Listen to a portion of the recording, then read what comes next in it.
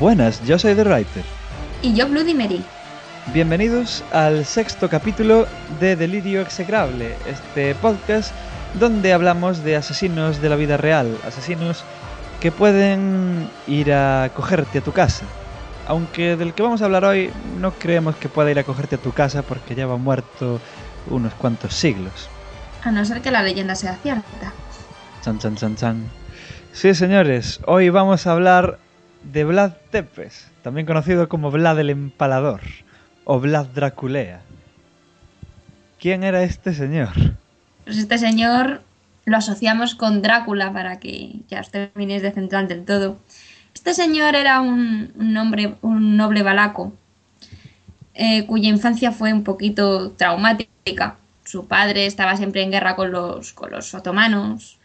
Bueno, entonces, personaje histórico vamos a situar porque la sí, época, un poco. vamos a situar la época. Este hombre nació en 1431 allí en Transilvania. Ese lugar tan bonito. ¿Y qué más? Bueno, pues este hombre nació en Transilvania y era una época de muchos conflictos. Igual que aquí en España teníamos nuestra Reconquista, pues por esas zonas también estaban ahí los que creían en Dios con los que creían en Alá. Claro, Entonces estaban a hostias. Era Edad Media a saco, muerte por doquier. Muerte por doquier y guerra santa. Pues el padre de aquí nuestro amigo estaba pues súper enzarzado con los otomanos. Y Vienen siendo los turcos de hoy en día. sí, vienen siendo los turcos. Venía con los moros de entonces. Entonces, en una guerra, este hombre pues perdió.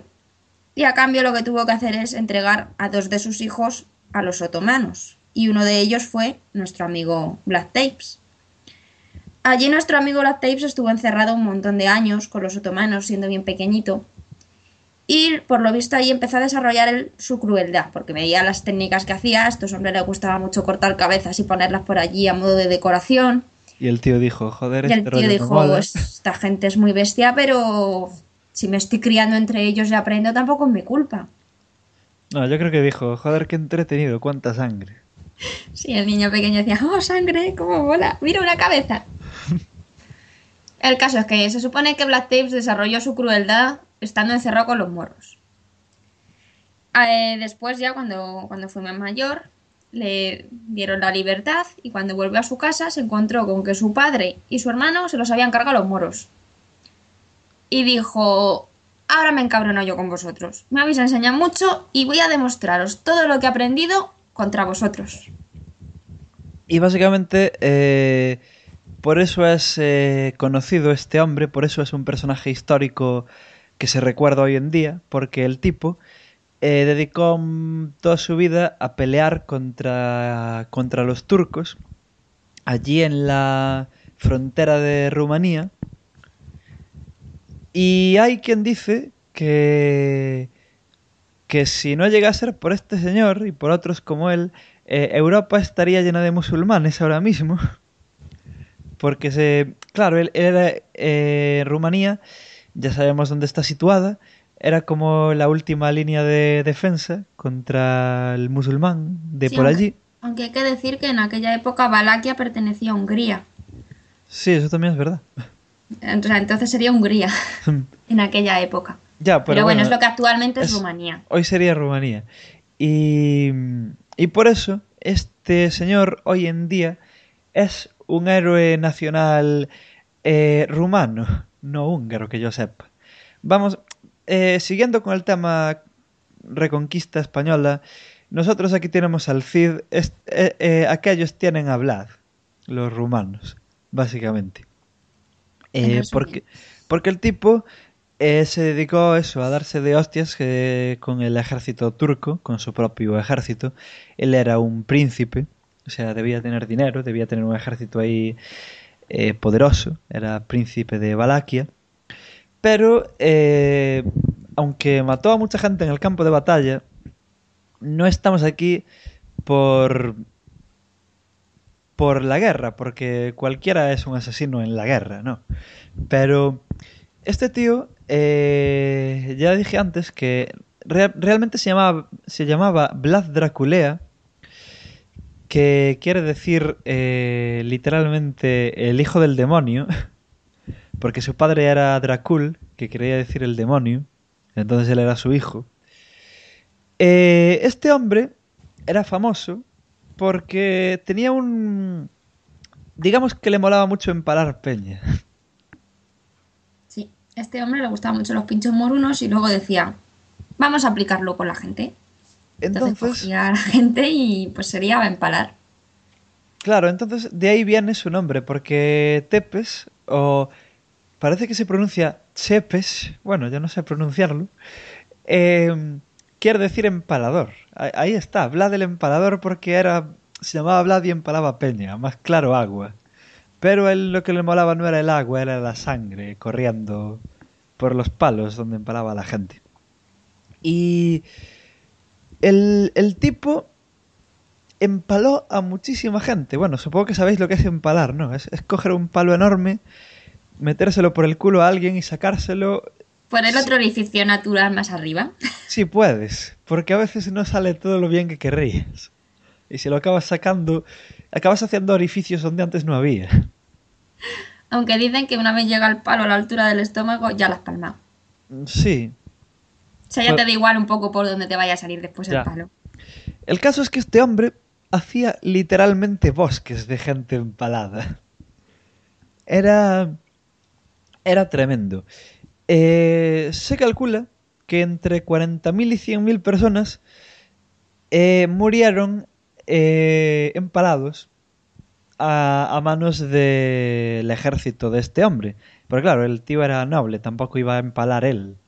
Él, Obviamente. Él mandaba empalar. él mandaba empalar. Volvemos a estos asesinos que no se ensucian las manos demasiado.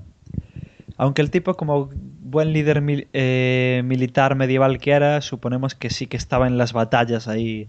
Se estaba en primera fila el pavo. Claro, claro. Lo que pasa es que ya lo de empalar ya lo hacían en la comodidad de su hogar. Decían, vamos a empalar unos poquitos que nos hemos traído. O vamos a invadir esa ciudad, vamos a empalarles unos cuantos alrededor. Ya era como más decorativo.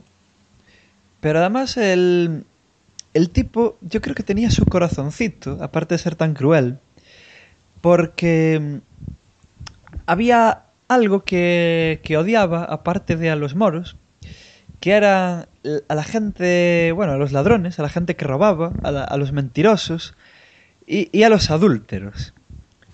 Y entonces esos los empalaba también. Y le daba igual el rango que tuvieran.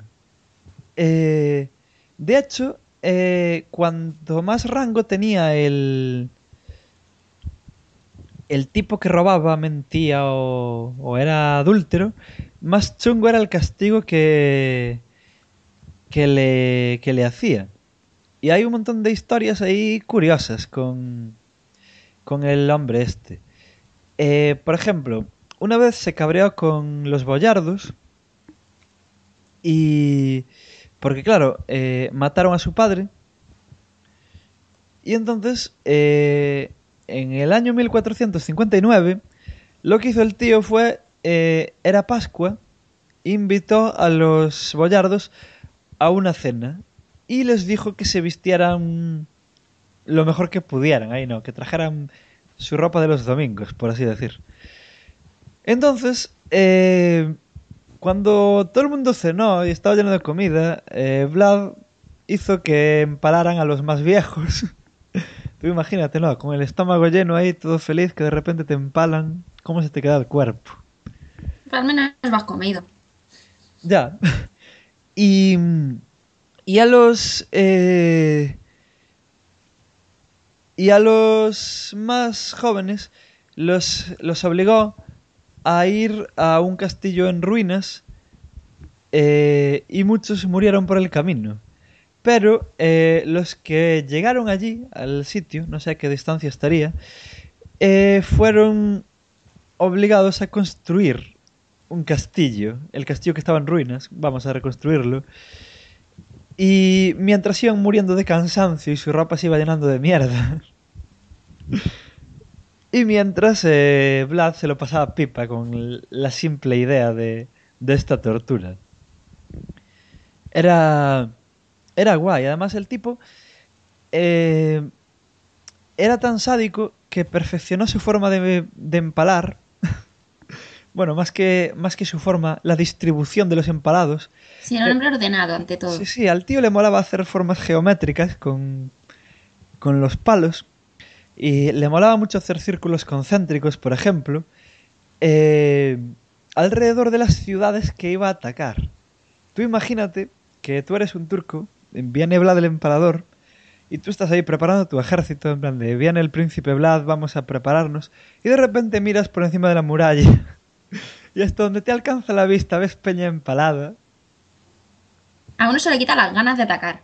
Y además el tío también ordenaba, te hacía ver de qué rango era la persona empalada, porque cuanto más alta era la pica donde, o el palo, como le quieras llamar, en que empalaba a la gente, era porque era de más rango. O el más asquerosito. Porque justo Sí, ahí tenemos una de sus anécdotas y es los de su propio ejército, pues a él le gustaba pasear mucho. ¿Y por dónde mejor que por sus campos? Si sus campos eran de empalados, pues de empalados eran. Entonces la gente se estaba pudriendo ahí colgada, pues olía bastante mal. Y dicen que a uno de su ejército pues le dieron arcadas. Y Black Tapes eso dijo, pero madre mía, pero qué sensible eres. Pues nada, te voy a hacer un favor, te vamos a empalar, pero para que no te dé asco el olor, te vamos a empalar más alto que a ninguno. Y así tú no vas a oler nada. eh, También el hombre era considerado con su propio ejército. claro. Si fuera un boyardo lo empalaba a ras de suelo, si hacía falta. Pero como es de su ejército, pues es más alto de todos. Además, para que no oliera a los demás mientras estaban empalándolo. Además el olor sí que tenía que ser fuerte porque cuentan por ahí que el tipo... eh, esto de empalar a la gente no era cosa de un día. El tipo los dejaba ahí meses. Y aquello tenía que oler de forma curiosa. Pero es que imagínate el trabajo de empalarlos todos y luego bajarlos para enterrarlos. Ya se caerían de ahí, ya se los comerían los animales. De hecho, hubo una vez, el tipo le funcionaba tan bien lo de empalar, que una vez un ejército turco que iba a invadir Valaquia se escapó. Llegó allí, a las orillas del Danubio, vio estos bosques de empalados que olían fatal y escaparon. No sabemos si Fue acojonados fue o por el ejército olor. o acojonados por el olor, quién sabe. El, el tipo le iba a eso, lo usaba como guerra psicológica. No era solo que fuera un sádico, es que le funcionaba realmente. Eh, además, una cosa que tenía Vlad es que a veces hay quien lo tiene como un héroe de la cristiandad que defendía su país de los musulmanes y tal, pero también le daba a los cristianos. Hombre, si iban en Dependía. contra suya, sí, si no, no. Claro, o sea, no tenía mayores problemas. Tan pronto empalaba a unos como empalaba a otros. Y hay una leyenda que no está demostrado que sea verdad, que yo sepa, pero hay algún grabado por ahí que lo muestra, que al bueno de Vlad le molaba desayunar viendo a los empalados. Sí, además, la leyenda también cuenta que si a alguno le goteaba sangre, el tío cogía un cachito de pan, mojaba, pues como mojas tú en la salsa de tu madre, pues este hombre mojaba en la sangre de los que están por allí. Decía, mmm, qué rica, sangre. Mojaba y se la comía. El tío mojaba sopas con la sangre de sus enemigos. No sé si se puede ser más machote. Era un hombre duro. O sea, tienes que reconocer que era un hombre duro. Era un tío muy true. Sí, sí, sí, sí. Y yo qué sé, ¿qué más hizo este hombre? Bueno, había ciudades que se rebelaban contra él, ¿no? Porque era la Edad Media y todo el mundo estaba en guerra con todo el mundo. Los pasaba por el palo a todos también. Vlad tenía un método infalible que era tú contra mí, tú empalado. Mm. Eh, luego, yo qué sé, ponía verdugos a descuartizar lentamente a sus enemigos. Eh, prendía fuego a ciudades enteras delante de los empalados para que mientras estaban empalados vieran cómo ardía su ciudad. Mm. De hecho, lo de arder le gustaba también, no solo le gustaba empalar. De hecho, decidió limpiar su zona de pobres y de gitanos encerrándolos en una casa. Ah, pero eso, Los invitó a un festín y sí, sí, lo de dijo, invitar a festines era muy de él, ¿no? También. sí, era un hombre simpático, o sea, decía, te voy a matar, pero te voy a matar bien comido. Entonces el tío invitó a todos los pobres los gitanos, los metió en la casa, los encerró y dijo, ya os quemáis. O sea, a este hombre le gusta tanto el empalamiento como quemar a la gente. Sí, y acabó con la pobreza de sus dominios. Así de un golpe. En Venir plan, todos a... en plan, ¿qué hago? Los quemo a todos. Y ya está. Y bueno, hay ciudades cuyo nombre no me atrevo a pronunciar porque sé que no voy a saber, que en las que llegó este tío, empaló o quemó a todo el mundo, o bueno, los mató en batalla también, y que quedaron prácticamente desiertas estas dos ciudades y tardaron mm, un siglo en recuperar la población. Yo qué sé, era muy así. Hombre, el hombre hacía limpieza y ya que lo hacía bien. Sí, sí, luchó en su propio territorio y luchó, que es por lo que es conocido, con los de fuera. Y yo que sé, tiene un montón de batallas famosas, pero no vamos a meternos en eso. Básicamente que al tío se le daba bien pelear. Suponemos que era un buen estratega, ¿no? Porque si no, no sería este líder tan reconocido. Y el tío iba empalando por ahí. Empalando lo que no era empalando. Empalando o quemando. Sí, sí. Y ganaba bastantes batallas. eh, la verdad. Y hay yo qué sé, más historias de muerte que ocurren alrededor de este hombre. Pues había una vez que, a ver, la muerte no fue exactamente culpa suya, pero a mí me parece una muerte curiosa. El ejército turco eh, estaba rodeando una fortaleza donde estaba refugiado este señor. Y, y un arquero lanzó una flecha por una ventana con una nota que avisaba de que estaba viniendo el ejército este. Y la mujer de Vlad se tiró a un río para que no la cogieran. Ujú. Y eso Vlad nunca lo pudo perdonar. ¿No? Y bueno, ya, ¿qué más podemos hablar Pues podemos de este hablar hombre? Pues, de que no aguantaba que le robaran, por ejemplo. sí, eso ya lo dijimos. No, Eso, no, pero él tiene varias anécdotas a lo largo de su vida en las que, como le intentaras quitar algo que era suyo, te oh, podías dar por empalado. cuenta, cuenta. Lo tenemos una vez un comerciante fue a decirle, tío, que me han robado. Dijo, ¿cuánto te han robado? Pues dijo, una bolsa de monedas con tantas monedas. Dijo, vale, tú tranquilo, no pasa nada. Vuelve mañana y ya vemos qué podemos hacer. Cuando el tío volvió al castillo de Vlad para decirle, pues a ver qué me cuentas, ya es mañana, se encontró que todos los que le habían robado ya estaban ahí empaladitos. Y Vlad le dio una bolsa, le dijo, toma, este es tu dinero, cuéntalo.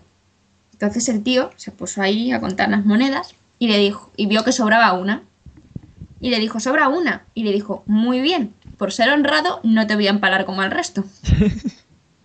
Si imagínate como cuentes mal la que te ha liado el cabrón. Ya. Eso sí, luego nadie se atrevía a robar nada. El tío puso una copa de oro para que todo el mundo pudiera beber, pero como alguien la robara estaba perdido. Y la copa estuvo allí años. Era era, era un señor ahí que infundía respeto y miedo entre sus iguales. Y mantenía el orden. Sus iguales y los que no eran sus iguales. Pero Yo, dime tú que no mantiene el orden. ¿Quién se atreve a robar con este hombre? Ya, yo me imagino ser un tío que se te pasa ahí por la cabeza a robarle algo y me arte encima, solo con la idea de lo que te puede hacer. Y luego pues tenemos anécdotas por ahí sueltas, Bueno, como hay una anécdota con una amante bastante curiosa. cuéntanosla. Básicamente, bueno, este señor tuvo un montón de amantes, ¿no? Porque normal, era un príncipe medieval, todos tenían un montón de amantes. Y un día una amante le dijo que estaba embarazada y Vlad envió a una matrona para que mirara a la mujer. Él no entendía de embarazos, así que mandó a quien sabía. El tipo se sabía rodear de gente válida, digamos. Entonces la matrona le dijo a Vlad que la mujer no estaba embarazada. Así que Vlad cogió, le abrió la barriga a la mujer gritando que quería ver el fruto de sus entrañas. Y Esto es una ecografía del siglo XV. sí, le abrió la barriga, en plan de, no, yo quiero asegurarme. ¿Y qué va a ser, niño o niña? Espera, que te abro y lo veo. Bueno, y ya que hablamos de mujeres, dije antes que al tío no le molaba el adulterio. No dudaba en empalar a cualquier mujer que fuera acusada de adulterio. Eh, yo qué sé, lo que le iba era el honor, ¿no? Podemos decir. Sí, el honor. Ni la mentira, ni los robos, ni el adulterio, todo eso él no lo veía bien. Él era un hombre recto, Luego, pero también respetaba a los demás. No vayamos a creer que el tío iba a su bola. El tío también respetaba. Si, por ejemplo, llegaban unos emisarios de un sultán de Estambul, decía, quitaos el gorrito. Y ellos dijeron, no podemos por nuestra religión. Y el tío, para mostrarles todo el respeto que les tenía, pues ¿qué hizo? Se lo clavó y dijo, ya no os lo quitáis más, para que veáis que os respeto. luego hay otra historia de un señor que intentó derrocarlo eh, allí por 1460. Y Vlad, después de capturarlo, lo mandó a ejecutar, como es normal, ¿no? A ti te van a derrocar y lo primero que haces es ejecutar al tipo. Pero Vlad, que tenía una mente imaginativa para esto de la tortura, lo que le hizo, antes de matarlo, le hizo cavar su propia tumba y asistir a su propio funeral. Y luego lo mató. Pues eso es otra muestra de respeto. Porque si no le hubiera gustado la música, las flores o algo. Así puedo Claro, opinar. claro, si lo miras desde ese punto de vista, hasta Pero le si en hizo un el fondo no favor. era malo. Es que lo interpretamos muy mal a este hombre, pero en el fondo él hacía lo que creía correcto. Decía, te voy a Claro. mandar matar, mira a ver si te gusta este funeral. ¿Quieres que cambiemos algo? ¿Y qué más hay así? Porque hay un montón de historias de estas. Si nos ponemos a mirar, hay, Sí, hay un como montón. hay una de unos monjes que estaban pidiendo limosna. Pues igual que no soportaba a los pobres, tampoco soportaba a los que pedían limosna, que Claro, solían ser los mismos. porque eran pobres. Entonces les preguntó que por qué estaban haciendo eso y le dijeron que era para saber si les daban limosna, pues como Jesús decía que tenemos que dar a los pobres y demás, pues entrarían en el reino de los cielos y si no, no. Y Vlad dijo, pues mira, os empalo y así veis ya si vais o no vais. Ujú. Porque con la incertidumbre se vive muy mal y Vlad lo sabía, entonces pues, quería hacerle un favor a estas gentes. Claro, claro.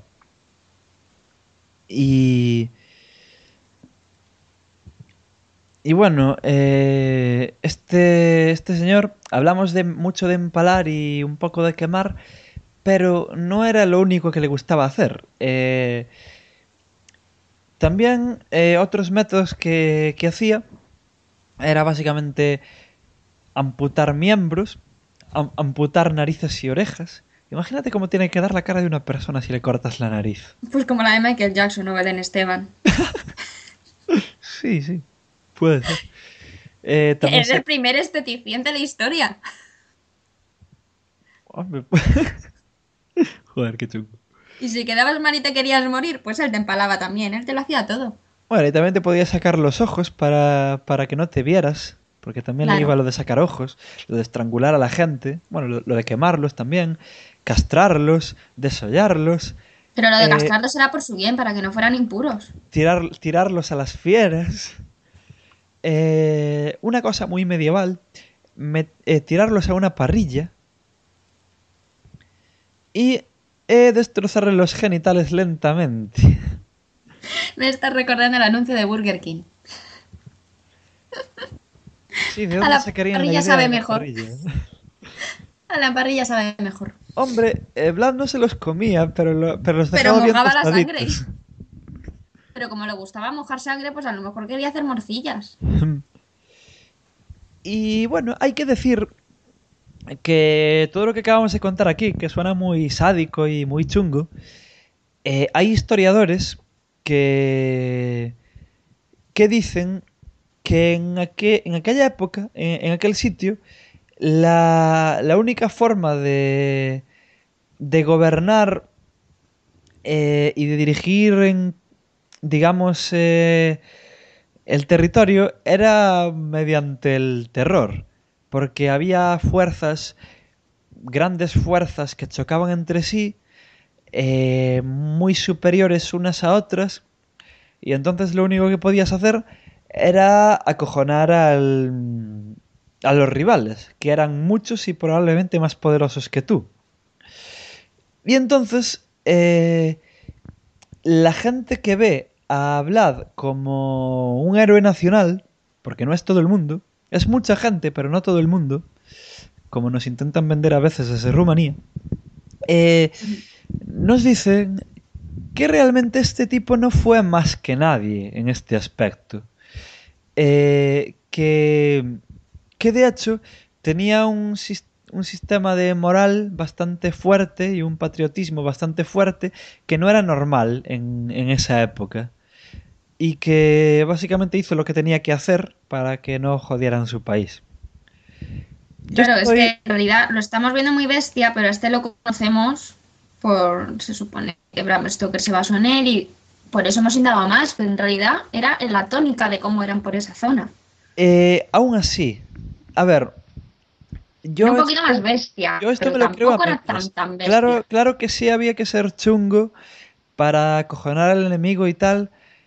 Por ejemplo, la historia que contamos antes del ejército turco que venía a invadir y se dio la vuelta al ver a los empalados, pues oye, es una batalla que te ahorras, ¿no? O sea, incluso hoy en día lo haría alguna gente. Pero yo creo que si nos acordamos de este hombre y si Bram Stoker se inspiró en él, es porque era más chungo que los demás. Porque este personaje realmente, hasta que Bram Stoker lo descubrió para Occidente, por así decir, realmente fuera de Rumanía no lo conocía ni Dios. No. No era un personaje. No era un personaje Bueno, fuera de conocido. Rumanía lo conocían los turcos. No sé yo si los turcos de la época contemporánea conocerían a este Bueno, señor. de la contemporánea no, pero hombre, Ya, ya, a ver, en aquella época sí. conocerían batallitas de este hijo de puta venía y nos empalaba. Ya, El pero. hombre del saco era el hombre del empalamiento. Claro, pero no era un gran personaje histórico. No, no era un Como los Stalin como grandes. la otra vez. Yo qué sé. Bueno, no hablaba solo de gobernantes, sino yo qué sé, de grandes batalladores, porque este tío, aparte de ser un gobernante, fue un gran batallador. Hay un montón de personajes históricos, incluso mucho más antiguos que este señor, que son conocidos en todo el mundo solo porque hacían guerra. Este era muy desconocido hasta que Stoker dijo por ahí que se inspiró en él para crear su novela. Entonces, yo creo que algo tendría, porque además Stoker dice que tuvo que investigar bastante, o sea que este tipo no era que lo conociera y tal. A él le atraían las leyendas rumanas, por eso, por eso escribió un libro sobre un vampiro, porque el vampiro tal y como lo entendemos más o menos hoy es una leyenda rumana. Este tío que sale de la tumba y tiene colmillos es rumano. Entonces, investigando sobre los vampiros, descubrió a este señor. No es que no es que el tipo lo conociera de antes. Entonces, y si lo conoció por su crueldad, yo creo que sí que era más cruel que el resto de la gente de ahí. Pero un poco más cruel, porque tampoco era tan exagerado, que hablamos de la hora y parece que es súper bestia. Oye, que hacía bosques empalados, que hay que echarle ganas. Eso es su diferencia, es Eso su ya no es ser puntito. cabrón, eso es tener fuerza de voluntad, ¿sabes? Y espíritu de trabajo.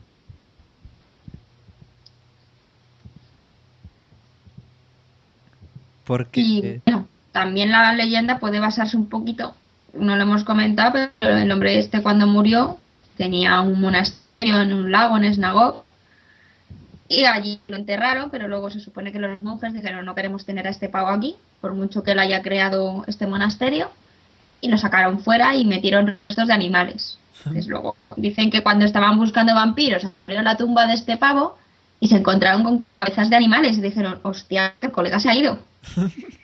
Y ahí empezó un poco el mito del vampiro en torno a este hombre, porque unos le sacaron y los otros dijeron, hostia, que no está. Ya.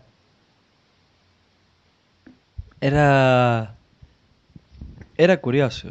Y bueno, una...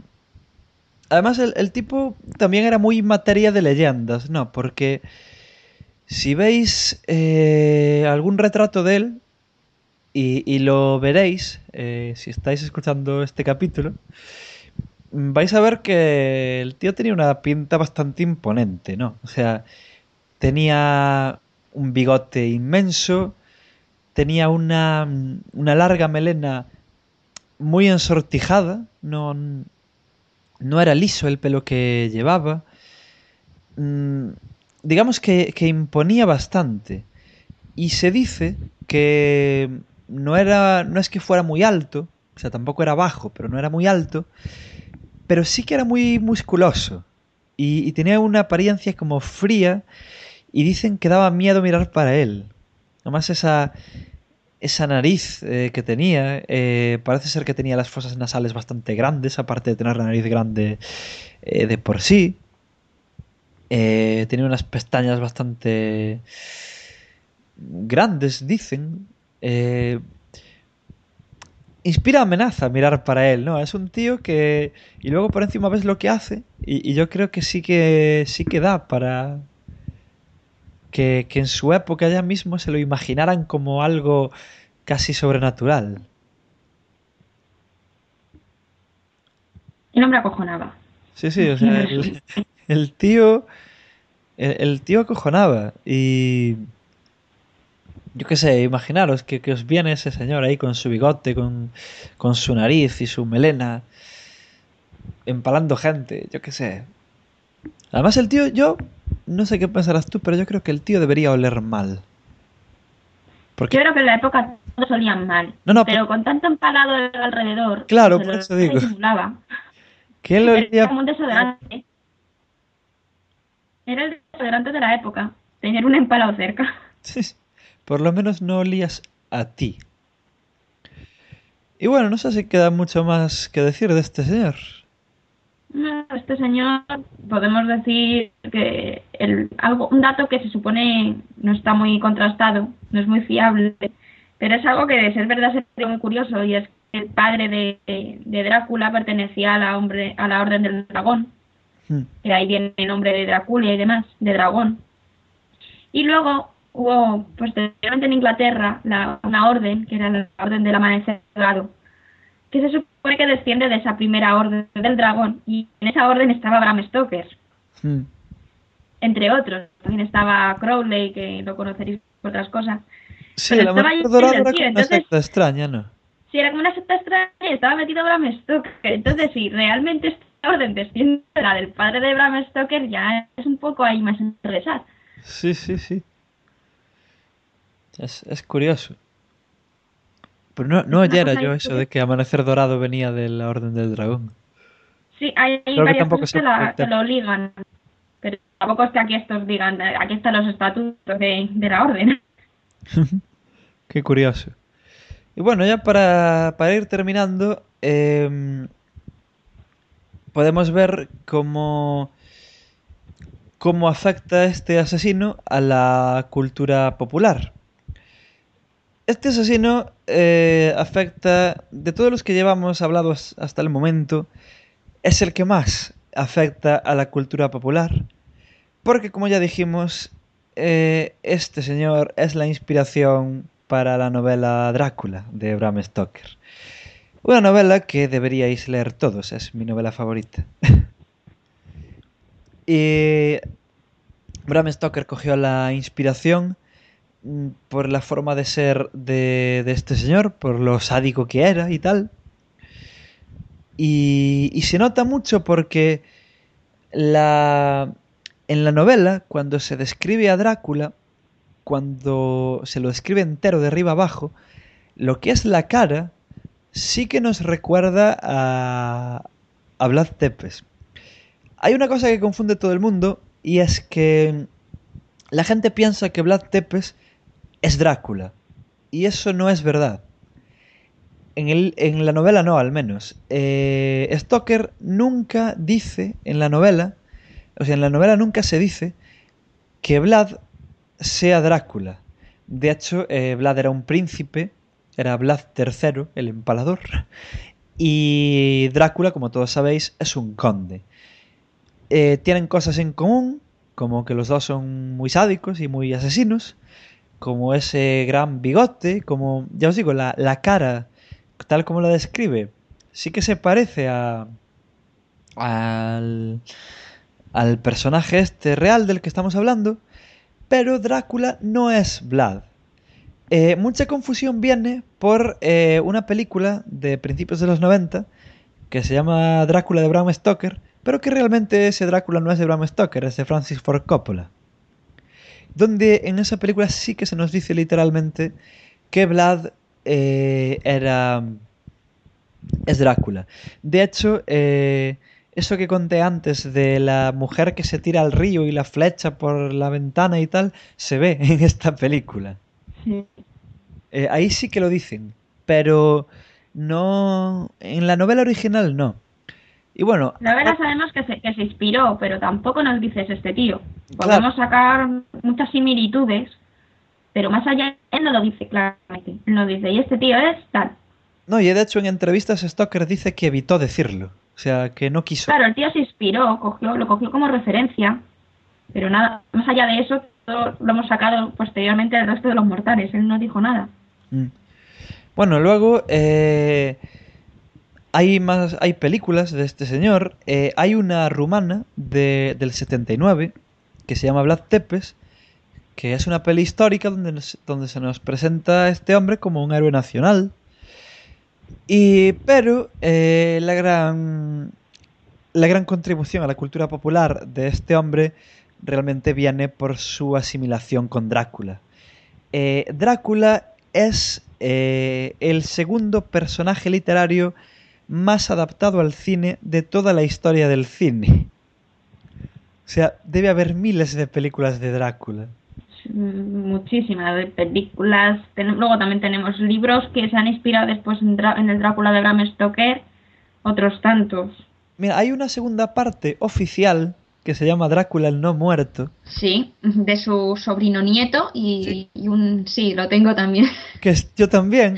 Es bastante entretenido, aunque Sí, se carga para mí lo que molaba del Drácula de la novela, que era básicamente que es el mal absoluto, mm, se carga eso, pero sí que ya te dice algo más, ya te lo asimila más con Vlad.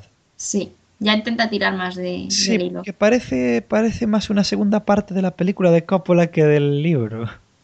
A ver, tenemos que tener en cuenta que aunque lo ha hecho el sobrino nieto de Bram Stoker, el tío lo que iba buscando es dinero clásicamente con el libro. No, a ver, yo cuando supe que se iba a hacer ese libro, leí, cuando aún no estaba escrito, que lo que pretendían, de hecho, era hacer la segunda parte de la película. O sea, querían hacer el libro para luego hacer la película. Claro, se aprovecharon del tirón de Bram Stoker diciendo soy su sobrino nieto, pero en realidad lo que querían era ese tirón. Sí, y es una pena que aún no hicieran la película porque el libro era muy peliculero y tenía cosas que a mí me hubieran gustado ver en una película. Bueno, quizá en los próximos años la vemos. Ojalá, porque cierta cosa que le pasa a Harker Yo quiero ver eso en una película. Y quiero verlo con Keanu Reeves. Y bueno, hay, hay alguna película más que se inspira en el Vlad real, pero vamos, es famoso por Drácula. Es famoso por todo lo que tiene que ver con vampiros. Nosferatu, por ejemplo, es la primera muestra. Es una clara copia del de Bram Stoker. De hecho, la mujer les demandó. Cambiaron los nombres para no tener que pagar derechos de autor y les sirvió de poco porque la mujer de Bram Stoker dijo, ¿pero de qué vais? Y de hecho poco faltó para que no pudiéramos ver esta película porque estuvo secuestradísima. No me acuerdo ahora cómo fue la historia, pero se destruyeron casi todas las copias, las pocas que quedaban estaban secuestradísimas y es un milagro que hoy en día tengamos Nosferatu, que es una obra maestra del cine. Para mí es un poco lenta. A ver, yo no le recomendaría a nadie que empezara por ahí si se va a poner a ver cine mudo, pero para la gente un poco acostumbrada al cine mudo es un peliculón. Es una peli muda que da miedo a día de hoy. Da miedo, pero a mí me hace muy lenta. Por No, ejemplo, las es tres que luces tiene más dinamismo. O no, sea, no, cuando te ponen ahí los carteles tarda mucho en cambiarlo. no, a ver, es que es lenta, eso te lo puede decir todo el mundo. Es lentísima. Por eso te digo que yo no le recomendaría a nadie. Si un día tú oyente que estás en tu casa escuchándonos y nunca viste cine negro y un día dices, va, voy a ver cine negro, No empieces por no ella. empieces con Nosferatu. Cuando veas unas 4 o 5 pelis y veas que te va el rollo, cine en blanco y negro y tal, mudo, luego mira Nosferatu, cuando ya ves 4 o 5 pelis mudas. Mientras no, porque si es la primera que ves, no vas a volver a ver mudo en tu vida. Te va a desesperar. Luego, aparte de en cine, en música también influyó. Hay grupos, hay algún que otro grupo de black metal que habla de él. Hay un grupo francés que lleva su nombre. Eh, el grupo sueco Marduk, que igual os suena, Sí, tiene... los más tiene alguna conocidos canción. serían Marduk, Him, Theatre Vampires. Bueno, Theatre Vampires, lógicamente, con ese título tenía que hacer algo, ¿no? De este señor. Incluso un grupo que me gusta mucho, que no es de metal, Enomine, Sí, son muy buenos. tiene una canción que también lo nombran por ahí. Luego, siguiendo con el tema de Drácula, incluso en videojuegos, el tío es muy referenciado. La, mm, el videojuego, bueno, la saga, que además es larguísima, de videojuegos por la que podéis conocer a este personaje es Castlevania. Este juego que a mí me encanta, que básicamente va a ir con un látigo matando zombies y esqueletos y bichos hasta llegar a Drácula y matarlo, a Ujú. su castillo. Luego también en el juego este tan conocido que juega todo el mundo, en el LOL, también tenemos un personaje que es Black Tapes. Sí. Bueno, está inspirado, no es que sea él. Pero está claro que sí. Ya. Pero en el Castlevania sí que te dicen que es él, el Drácula, curiosamente. Y bueno, casi todos los juegos de esa saga transcurren en Rumanía. O sea, luego, era un juego bastante desconocido, pero que a mí me hacía bastante gracia, el Stronghold Legends, Vlad salía por ahí. El Stronghold es un juego que va de construir castillos y hacer guerra y tal. Y el Legends cogía este concepto, lo hacía un poco más fácil. De hecho, el juego era bastante normalillo. El otro sí que era un simulador de construir castillos ahí de la hostia. Pero este era más normalillo. Pero lo que hacía es que cogía criaturas mitológicas y bichos fantásticos y tal. Y cogía para liderar a los ejércitos. Es un juego de estrategia de estos de mover ejércitos. Cogía a personajes así medio mágicos y tal, y uno de ellos era Vlad. Y ahora voy a contaros una historia muy personal de cómo conocí yo a este personaje. Yo tenía un juego cuando era pequeño que se llamaba Vlad Tepes a secas, creo recordar, que era un juego de estrategia muy sencillo, que no sé quién lo hizo, ni de qué año es, ni de cuándo es. Sé que yo era pequeño y lo tenía, es uno de los primeros juegos de estrategia a los que jugué, en el que tú eras Vlad y tenías que defender Rumanía de los turcos. Y me hacía un montón de gracia. Porque yo de pequeño aún no me leyera no me leyera la novela de Drácula y creía que este tío era Drácula y me hacía un montón de gracia porque yo jugaba al juego en plan de a ver en qué momento Se convierte en vampiro. sí, me como a toda esta gente. Pero no, era un juego de guerra y había soldados y tal y me parecía curioso. Yo lo conocí con el libro. En la biblioteca, cuando era pequeña, me pasaba allí muchas tardes. Y gustaba justo la sección de infantil. Oh. Que yo creo que es que se les cambió de sitio. Y lo cogería con unos 11 años de la biblioteca. Y yo empecé por ahí. Anda, ¿y qué tal el libro con 11 años? Con 11 años no entiendes cosas que luego entiendes cuando te lo lees otra vez de más mayor. Hombre, es que... Con 11 años te centras más en la historia y en la aventurilla. Y todos los datos así un poco más históricos, además lo haces, esto no, esto no. Pero luego ya cuando te lo lees de mayor dices, qué lástima no haberme leído ya directamente de mayor, porque aunque como ya te sabes lo que es la historia, ya como que te lo has destripado a ti misma, pero tampoco lo entendías bien cuando lo leíste. No, pero en el libro lo que mola es que ves que el Stalker se pegó el currazo, o sea, ves que está documentado. Sí, Yo la primera vez que lo leí debería tener 13 o 14 años y me acuerdo pensar, no sé si esto que me cuentas será verdad, pero me lo puedo creer. sí, Cada se vez lo que me ocurra hablaba mucho. de un dato histórico, o me describía un paisaje, o decía que en tal pueblo había tal cosa, o algo así, decía yo no sé si esto es verdad, pero yo me lo puedo creer, porque te lo cuenta de una manera muy creíble. Te lo explica todo muy bien. Sí, sí. Y leyéndolo ahora, me sigue pareciendo lo mismo. Yo ese libro me lo puedo creer. Es una pasada, como se documentó el hombre este. Eh, Ya por seguir con el tema Stoker, este señor murió aterrorizado señalando una esquina, Y susurrando. diciendo, upiro, upiro. Sí, sí. O Strigoi, Strigoi, según... O Nosferatu, Nosferatu, según a quien le preguntes.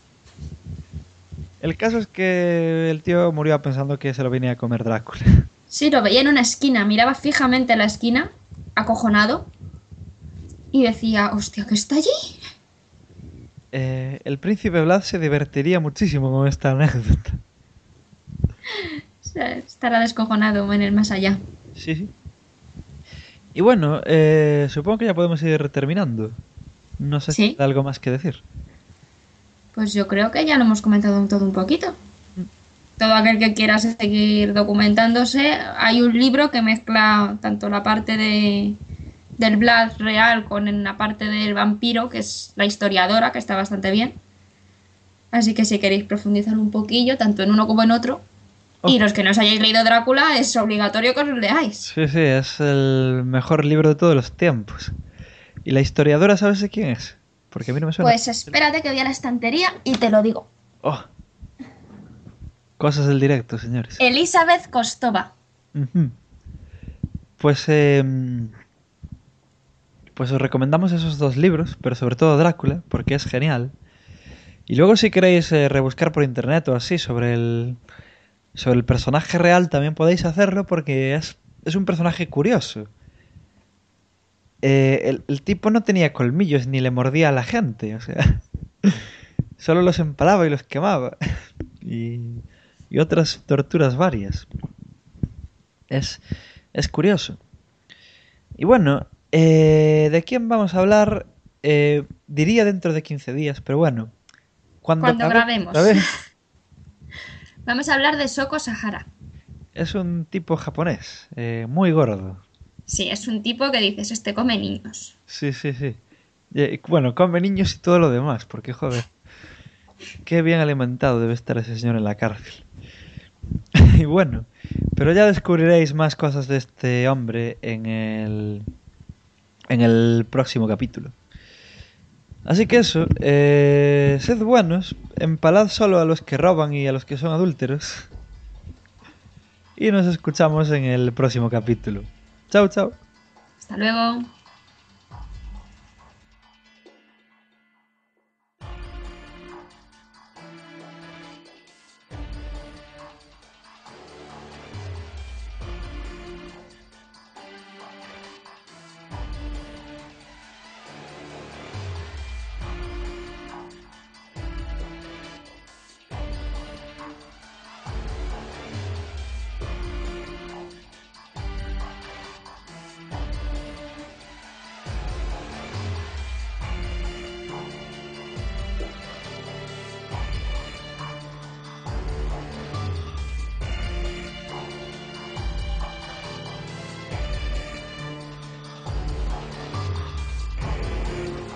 Recordad que podéis escucharnos yendo a delirioexecrable.blogspot.com o buscándonos en iTunes como Delirio Execrable.